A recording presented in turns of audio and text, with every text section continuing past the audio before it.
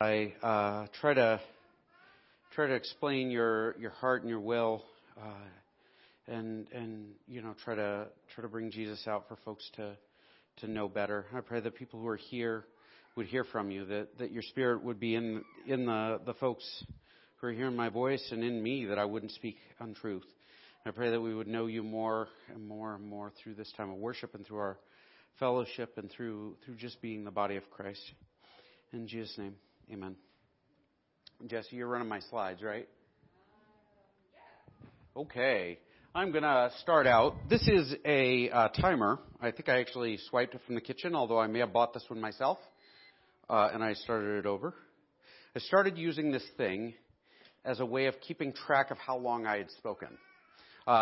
Sunday morning is easily the fastest hour, or not hour, I never talk for that long. The fastest 22 minutes of my week because I get up to do this and I love talking about Jesus. I love looking at the scriptures. I love talking, in general, I think. And so I just lose track of it. And the timer and the clock in the back and all that is they're there for a specific reason, and they help me, but not necessarily y'all. I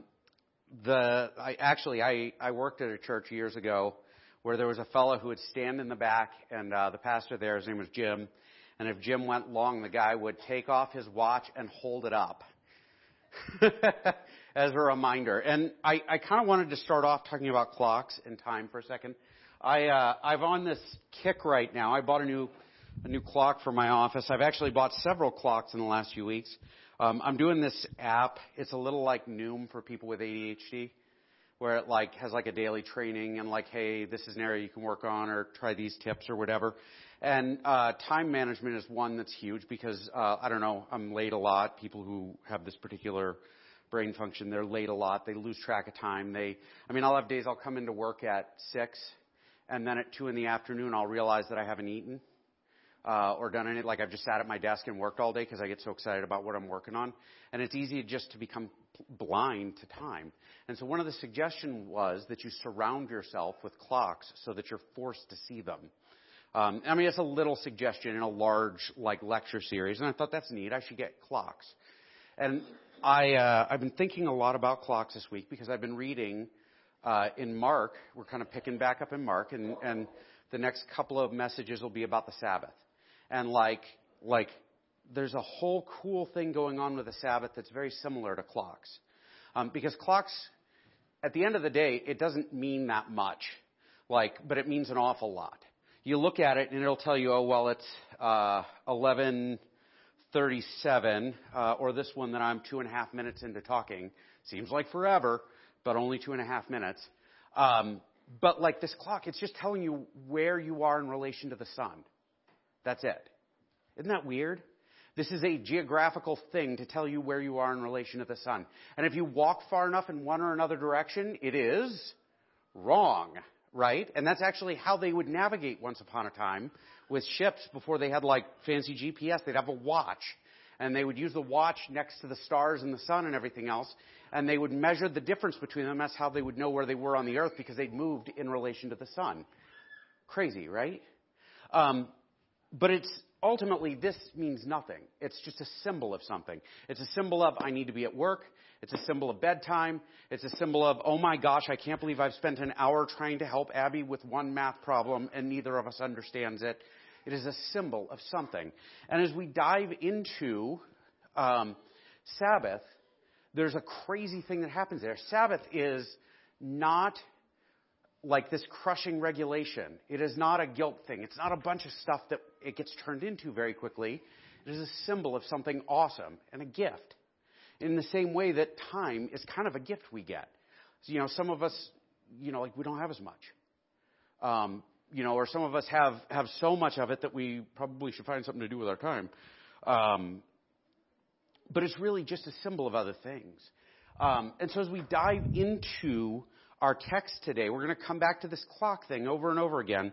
But understand, as we talk about Sabbath, that Sabbath is, it's a law. It's in the Ten Commandments, right? Number 2 is Remember the Sabbath day and keep it holy. So it's a law, but it is a law that points to something else.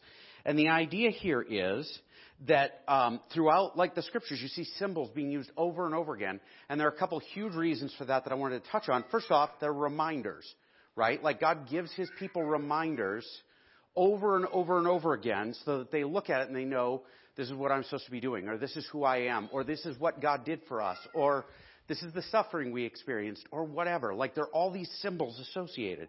And like they're reminders. The other thing that they do is they're memory triggers. Once upon a time, they would put these things. They're called matzavah.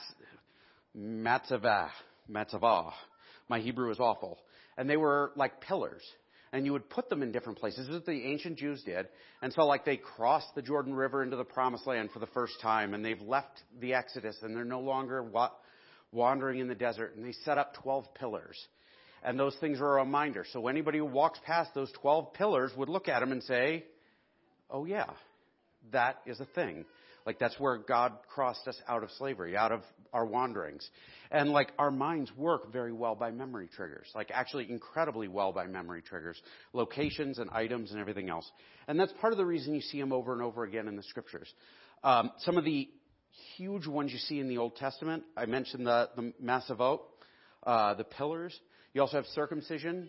Like Jewish people don't get circumcised for the joy of being circumcised. Got it? It is a symbol of being cut off from the rest of the world. And one is really hard to forget. You're reminded of it every day, generally, if you're a guy. Like it is there. It makes you different. They would celebrate the Passover, right? To remind themselves that God brought them out of slavery. And actually, we as believers look at the Passover and there are symbols all over that to tell us about Jesus, right? The tabernacle is like God's presence with his people in the desert. And like it's a temporary presence in the same way that the presence in the desert is temporary. And so God lived in a tent with his people as they traveled the desert. And it was a symbol of God's presence amongst them. And it was a symbol of something that existed in heaven, like we learn in the book of Hebrews. We're not going to get into that right now. But that was the tabernacle. And actually it was also a symbol of Jesus, who was God who stepped into human form, the tent of humanity, right? This temporary existence on earth to do his work. Like that is what it's the tabernacle. Rainbows. God put his bow in the clouds to remind us that he wouldn't drown us. The dietary laws. Every time you hear this talked about a lot, like, oh, it's crazy that, they couldn't eat shrimp, right? But it was a symbol, a reminder for them. We don't eat that because a shrimp is like a spider, but it's also a fish. So it's neither one or the other. You can eat spiders and you can eat fish, but you can't eat something in the middle because you need to remember you're Jewish. You're not a pagan. You're not a member of the world. And this is a reminder that you would get every time you ate, I'm not like everyone else. I'm set apart for God's purpose. I can't stand in the middle. One fabric versus another, like the priestly robes, daily sacrifices, all of these things were symbols. And finally, the Sabbath itself is a symbol. I had a picture, and I'm actually running a little later than I had thought, so I'm going to go through this. Not really going to talk about it, but like in the time of Christ, they had these symbols. They would wear a phylactery, a little box on their forehead. And so the Pharisees would walk around with a little box with the 10 Commandments in it, like strapped to their forehead as a reminder that they're supposed to follow the 10 Commandments. As plain as the nose on your face. Or they tie it around their arm. And actually, they still do this. If you see Hasidic Jews, when they do their morning prayers, they wrap a little leather strap. And it's a reminder that they're to be guided by the 10 Commandments, that they're bound by God's law. Anyway, I'm not going to get into all these. I really wanted to. This is a fun topic, very exciting, but I can't. Sabbath. Well, what is Sabbath a symbol of? Well, first off, for the Jews, it stated outright, like God created the world in 6 days, and on the seventh he rested, right? And so when they would take a day off, they would remember, like, hey, if God rests, I probably should, right? Like, I need to take a break every once in a while. I have a minister friend who said that to me, had me read a passage in the Gospels where Jesus ministers all day and then goes and takes a break. And he's like, yeah, hey, if Jesus had to take days off, you should too. It's a hard argument, right? But it's a reminder. God ordered the creation. He made this world on purpose. And so you take a day off and you say, oh, God ordered the world. God designed it a certain way. Everything happens the way it's supposed to happen. It is all with intent and purpose and reason, and that is amazing. And we need to rest. Like, within the commandments, it teaches us about God. Like, and I didn't notice this until very recently. The first commandment is love God more than anything else. And the second one is remember that God created you, and He created you. He created you. I've been using this stupid microphone forever, and I've never had that happen. He created you with. Now I got a handy reminder not to put my hand in my pocket. It's a very bad public speaking thing anyway. But like the commandments, it reminds you like there is only one God, and you're to treat Him like God, and you're supposed to take time to spend with Him. You're supposed to set aside a time to be with Him. God's creation of the world, like I said, are being made in God's image. Therefore, if God works, we take a day and takes a day off. So do we, because we're in God's image. It reminds us.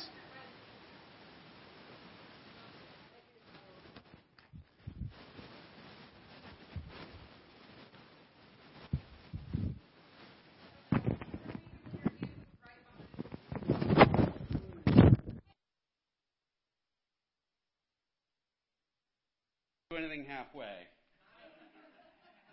do plenty of things wrong, though. So, you know how much I hate talking into microphones? Like this kind of microphone? It's really hard for me. All right. So you got all of these things that are a symbol. I really want to get into all of them. I can't. One other thing that's actually really important is the value of people. Now, here's the deal.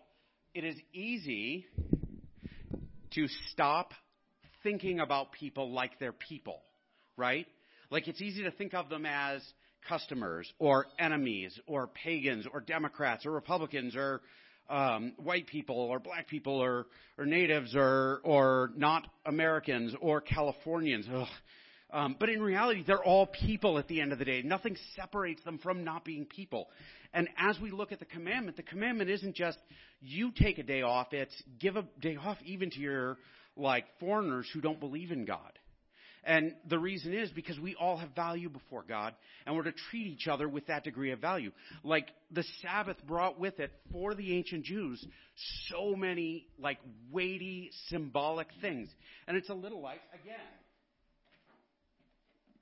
this is the clock that sits in my office over my desk. It ticks. It drives me nuts, right? I have yet to bury it.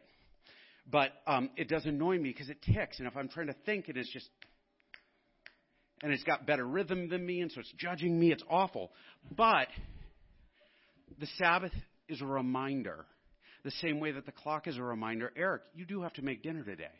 Eric, you do have to pick the kids up from school. Eric, you do have to do this morning. Eric, you got a phone call in an hour. And it tells me, it reminds me, it is a symbol of something that is taking place in my world, and I have to pay attention to it. Sabbath is the same way. My wife is winding her fingers at me as the clock move on, Eric. All right. I'll jump ahead here. So, Mark 2:23, we are picking up in the book of Mark. Again, it's actually written by Mark, but it's Peter's account. One Sabbath, Jesus was going through the grain fields as his disciples walked along and began to pick some heads of grain. Now, in ancient Israel, there was a system by which poor people were fed by the community. It was farmers were like it was the rule. If you were a farmer, you didn't cut the edges of your field or the corners or whatever, and that wheat was there. It was left, and like if you were poor and you couldn't like afford food, you would go out and you would collect it up and you would eat the grain straight. I've tried it. It's not, it's not great. But it'll feed you, right? And so they're walking along through this field, and they're like they're doing the threshing thing without a combine, and they're eating the grain because they are hungry, right? They are harvesting. Ooh. And in a very like Jewish sense of the word, they're violating the Sabbath. They're working on the Sabbath. And right there, some of Jesus' enemies were present.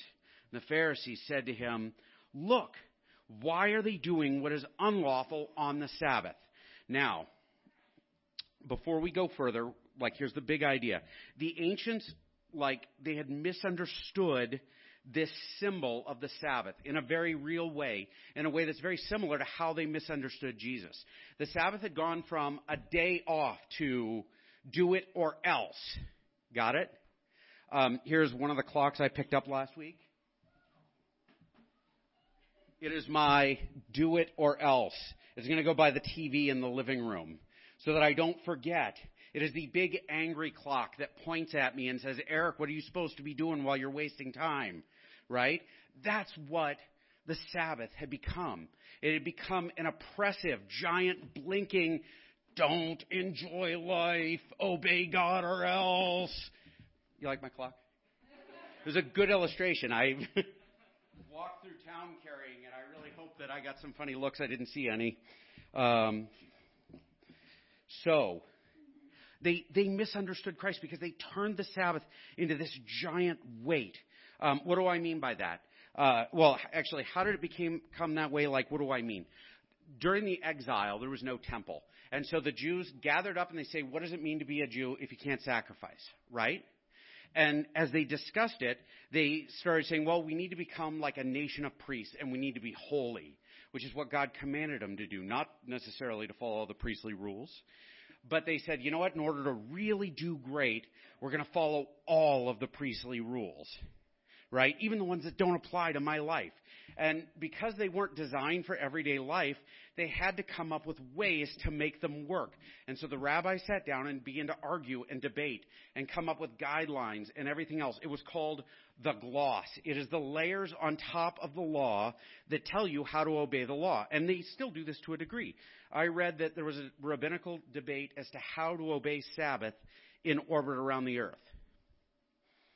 What's Sunday if Sunday lasts a minute, right? How do you exactly, when's sunrise so you can do your morning prayers? And they actually came up with that because you don't want to take God off while you're in space, right? That is the last place you want to get in trouble. A minor mistake means you die. And so they created all of this gloss. And one of them was the Sabbath, because the Sabbath was a huge deal in the exile. And so they'd say, well, we have to obey the Sabbath and we got to do it perfectly because otherwise God might exile us again. How do you obey the Sabbath? Well, can you work? No, of course not. If I was a farmer, can I sit out and look at my combine? No, because it'll make you think of work, and that'll turn into work. Ooh. What if I have to pick something up that I dropped on the floor? How heavy is it? And they came up with a weight for picking stuff up. You can't make your bed. You can't travel any distance. Actually, but then they said, well, wait a minute. If I can't travel more than 5 miles, how do I determine from where? And they're like, well, wherever you keep your food. And so people would start storing their food in town away from their homes so they could travel further.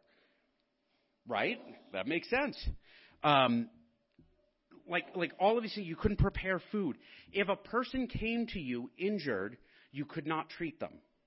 If they came to you and they were bleeding to death, you could do just enough that they would not die until tomorrow. And then you can treat them.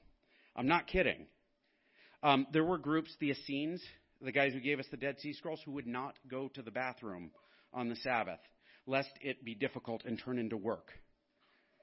That was real. I'm not making it up. These guys took this so seriously. Can you imagine how it would be, take a day off, but don't you dare enjoy it, right? Don't you dare do anything fun. Don't you dare, walk as carefully as you can because you don't want to mess up. And so they began to come up with workarounds. And the workarounds were crazy, like storing your food somewhere else or whatever. It didn't make any sense. But they were trying to figure out how to lighten the weight that they were carrying. And so as we come to this, so he said, well, wait a minute. Why are your guys eating? They're hungry. I don't care that they're hungry. They can be hungry. It's the Sabbath. Don't enjoy it. Be hungry until tomorrow and suffer for God. And Jesus answers, have you never read what David did when he and his companions were hungry and in need? In the days of Abiathar, the high priest, he entered the house of God and ate the consecrated bread, which is lawful only for priests to eat. And he also gave some to his companions. Now, what's going on here? This is the point in time when Saul has decided he's going to murder David. Not murder. I guess he could just kill him. He's the king.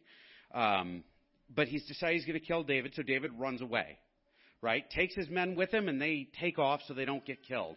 And he shows up at the temple, and he goes in, and his men are shaking because they are starving. They haven't eaten in days because they're on the run. And the priest sees them, and he's like, all right, dude, can you feed us? And he's like, well, what are you doing here? He's like, well, the king sent me, meaning God, not Saul. The king sent me, and I'm on a mission. And we haven't eaten because we don't have any food with us. Can you feed me? And the king, or the high priest says, well, we have this bread, the show bread, or the bread of the presence.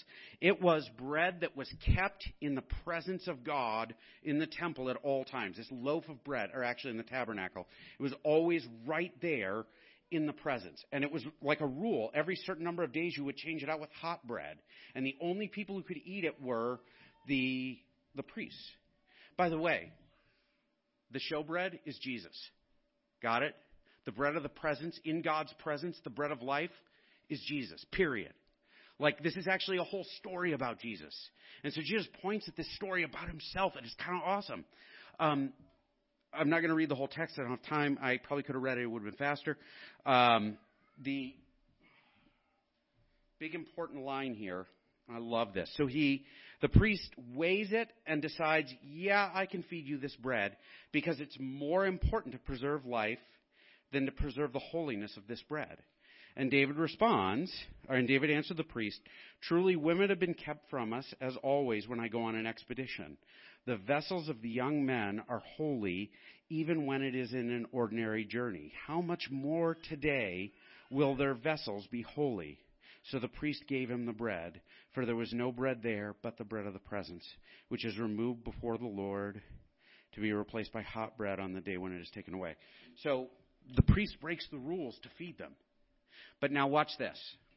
Oh, man, I really want to dig into it. Well, wait, we'll come to it. So he tastes this bread that's illegal to eat any other day and gives it to them, and they eat it. And then he gets like Goliath's sword and armor, which is weird. But we'll come back to that on a day that isn't this year. So first off, Jesus has made a loaded statement. He's like, hey, remember when David ate the bread? Right? Remember when David did this? First off, David may have lied. He may have told the truth, but really finally. It's really difficult to say. I imagined I'd have more time to get into that, but I took forever to get to this. There are several Jewish laws that come into play here. Anything that's holy is holy. It's not for you. You don't even touch it. The Ark of the Covenant, there's like this account where it's falling off a cart and somebody grabs it and pushes it back on and drops dead. And the message was, God doesn't need your help. Wow. Right? Like, you did not play with this stuff. There were guys who went in, priests who went in and like used the candles the wrong way in worship. And they dropped dead. They were consumed by fire, actually, if I'm not mistaken. Like, there are all sorts of examples. Like anything related to the tabernacle and to the Holy of Holies is super serious, and it is super preserved. However, there's a contrast law. That is, anything that preserves life is more important than any other law. So you could violate the Sabbath to rescue a man who was drowning, right? When Jesus tells the story of the Good Samaritan, it's really a story about a priest who's on his way to do his priestly duty, and he sees a man laying in the road, and he says, if I help that guy, I'll be unclean. I won't be able to do my job as a priest. Better that I don't help him. That's what happened. The Levite is the exact same part of it. These guys who were so worried about being holy that they couldn't serve God. And ultimately the rule is, hey, preserve life, more important. Hungry man, feed him. There's another thing there. The priest can interpret the law, and the priest determines, hey, we should feed you guys. Now, here's where it gets really cool. They're on a holy mission. David would look at every job he did as a mission for God, right? He was getting the band back together all the time. Everything was a mission from God. And they were on their way to do important stuff, even if it's just running away so they don't get killed. And so he said, hey, my men are holy, and we treat them like holy all the time because everything in their life is holy, and they'll be even more holy now because they ate the holy bread. There's a little cool thing there for us, right? We are born again, made new, sons of God adopted, and we consume Christ when we carry him in us, when we fill ourselves with the Word. We are holy containers carrying really holy stuff. It's kind of awesome, right? But that is his line there. Hey, I'm on a mission from God. It doesn't matter. It's more important to do the mission.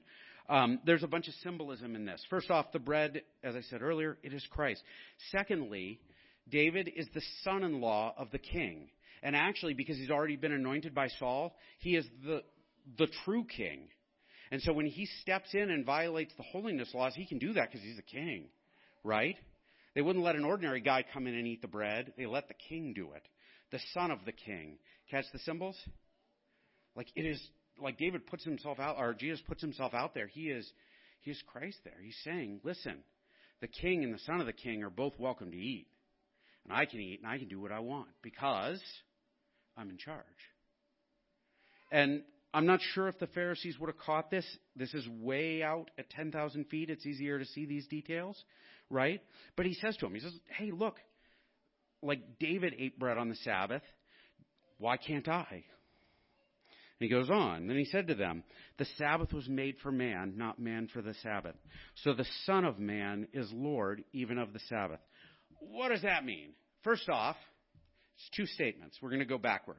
The Son of Man is the Lord even of the Sabbath. I'm God, is what Jesus said. I'm not saying it. Please don't hear me saying that. Do not misquote me. Jesus is saying, I'm God. I am God. I am the Son of God. I am King. I am the Son of the King. I can do what I want. The Sabbath came about because the world was created through me. That's in John, right? In the beginning was the Word, and the Word was with God, and the Word was God. Through him, all things were created for him. And nothing was created apart from him. Like the Sabbath exists because of Christ. And so if Christ says, hey, this is how we're doing Sabbath, guess what? We're going to do it that way, right?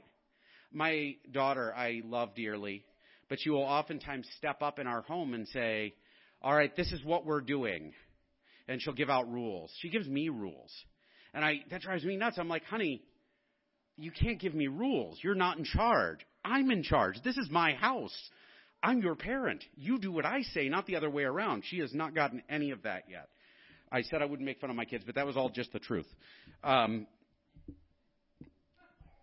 When we tell God what we're going to do with the Sabbath, we're failing. When we miss the point of the Sabbath, when we turn the Sabbath from a blessing to a crushing weight, we miss the point. When rest is a thing that we regret or dread, we miss the point. When work dominates life and we abandon our wife and kids for it, guess what? We've missed the point. We were not created to work. We were created to enjoy God. And work is a part of enjoying God.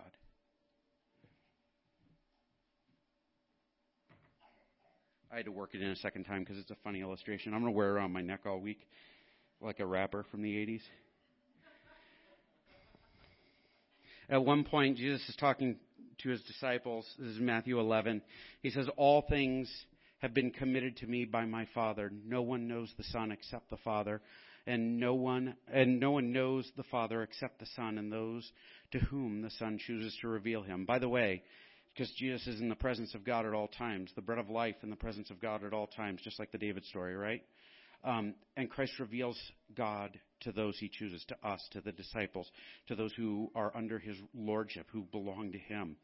Come to me, now watch this, come to me, all you who are weary and burdened, and I will give you rest. Take my yoke upon you and learn from me, for I am gentle and humble in heart, and you will find rest for your souls. For my yoke is easy and my burden is light. The yoke in ancient Jewish talk was the teaching of a rabbi. And what Jesus is saying here is he's saying, listen, are you tired? Have you spent your life trying to work to be good enough? I was around a young man a few weeks ago who I have known for years, and he was talking, and I realized as he was talking that he was telling all of these things just trying to get everybody in the room to admire him, because I know him, and I don't think anybody's ever really admired him openly. And he's just dying for it, right?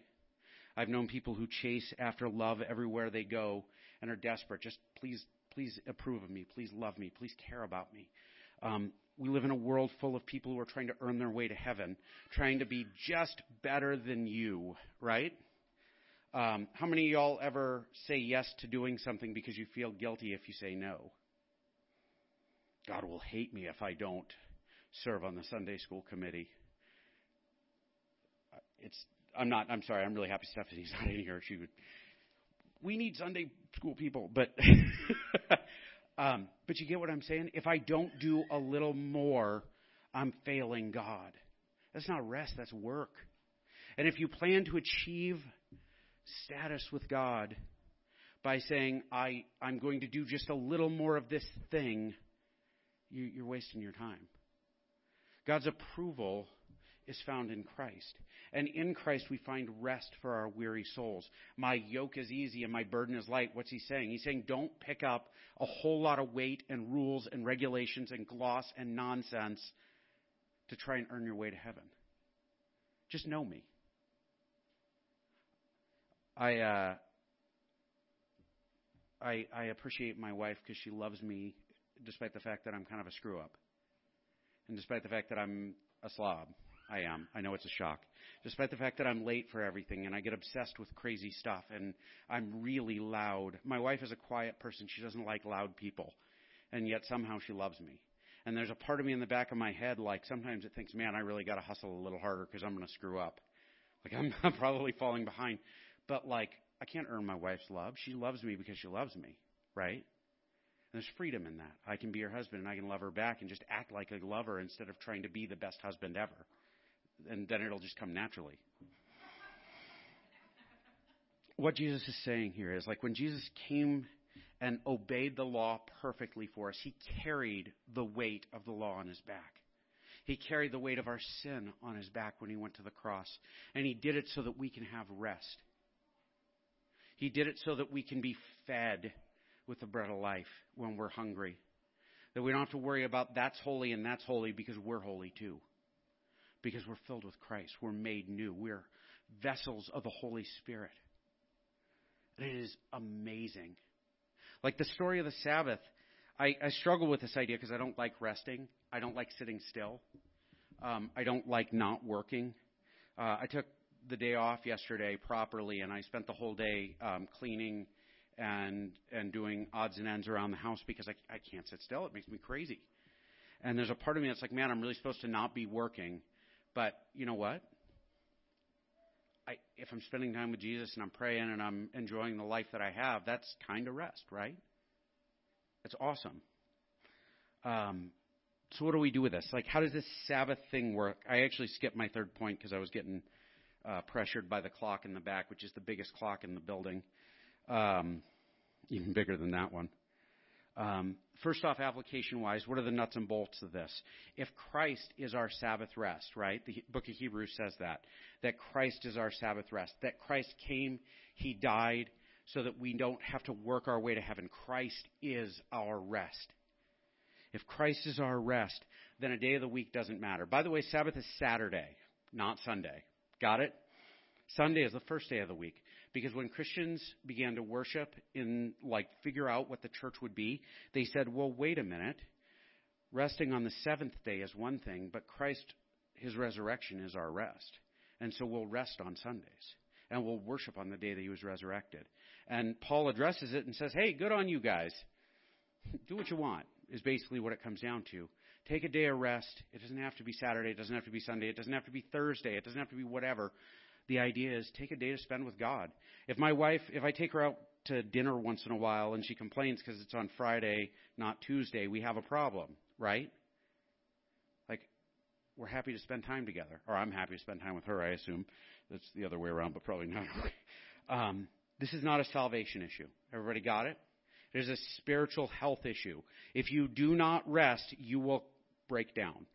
If you do not spend time with your children, your relationship with your children will dissolve. If you do not spend time with your wife, your marriage will suffer, right? If you do not spend time resting, you will get sick. As one pastor told me, if you do not take Sabbath, Sabbath will take you. And you have to lay down and drink NyQuil. And so this is the idea. The idea of taking a Sabbath day is to remind us, Christ died for me. It's to remind us, I wasn't made to work. I was made to enjoy the gifts that God has given me, and I'm going to take a day to do it. It's a day to enjoy your family because they're a gift from God. It is a day to be in God's presence, like in general. Does work, is that allowed? I think sometimes it is. I think some kinds of work are restful. But if every day is drive combine day, if every day is book work day, if every day is clock in, clock out, then you're missing the point. Jesus himself is our Sabbath rest. And so if we're going to remember the Sabbath day and keep it holy, it is remember a day that belongs to Jesus and give it to him. For a while, I had a habit where I would always answer the phone no matter what. I'd brag about it. I always answer the phone no matter what. Day off, I would answer the phone. Date with my wife, answer the phone, etc. Vacation, answer the phone. I was making my work something that I idolized, something I was taking pride in, and in reality, neglecting rest, neglecting Christ through my Sabbath rest was the problem, and it damaged me spiritually. We're commanded and gifted rest, meaning it's not an obligation, but it is, right? It's not an obligation, but it is. If date night becomes an obligation, I'm doing date night wrong. Or I'm having to go see rom-coms or The Notebook or something. If it becomes something I dread, I'm doing it wrong. If my baptism or communion or my wedding ring or anything else becomes this, I'm failing. Christ is our rest. Christ is our time of regeneration and being made new. And finally, like when we rest, part of the idea is we're supposed to celebrate salvation. When I preach, one of the things I try to do, I always talk about Jesus dying for us. I always talk about being made new, how he took our sins on himself. Because like this is Sabbath for a lot of people. This is the day we talk about Jesus. And you need to remember, Jesus died so that you don't have to work your way to heaven. You weren't going to get there anyway that way, right? Might as well try to walk to the moon. It is our time with Christ. And it is a reminder that God created the world in order, and we're supposed to follow that order, which is crazy. If you do things God's way, it works really well. Sometimes we get confused. I'm going to close on this. I have a chop saw in my office, right? Or not in my office. It's actually in the storage room downstairs. And it is about a degree off. And it is the most frustrating thing in the world because I'll try to cut an angle, like, or, a square. And you know what happens? It's not square. And when I do it with really long boards, it's obvious, right? Because the further out I get, the more messed up it is. This is an area, this rest thing, this spending time with Jesus thing. If we get it wrong, it's not going to destroy your salvation, but your angle is going to be off. And the further off you get, the longer you maintain that wrong direction, the more broken your spiritual life will be, the more broken your relationships will get, the more exhausted you'll get, the more you'll resent things because you felt too guilty to say no, right? Rest is the essence of it. When we take our rest days, when we make them into something that we spend with Jesus, we do what David said, right? How much more today will this vessel, with this day, will I be if I fill it with Christ, if I consume the bread of life? I'm going to close in prayer. My challenge for you today is, I know the tyranny of the clock. Some of you all got your naps in already, Jim. He smiled. I just wanted to see if he was actually awake.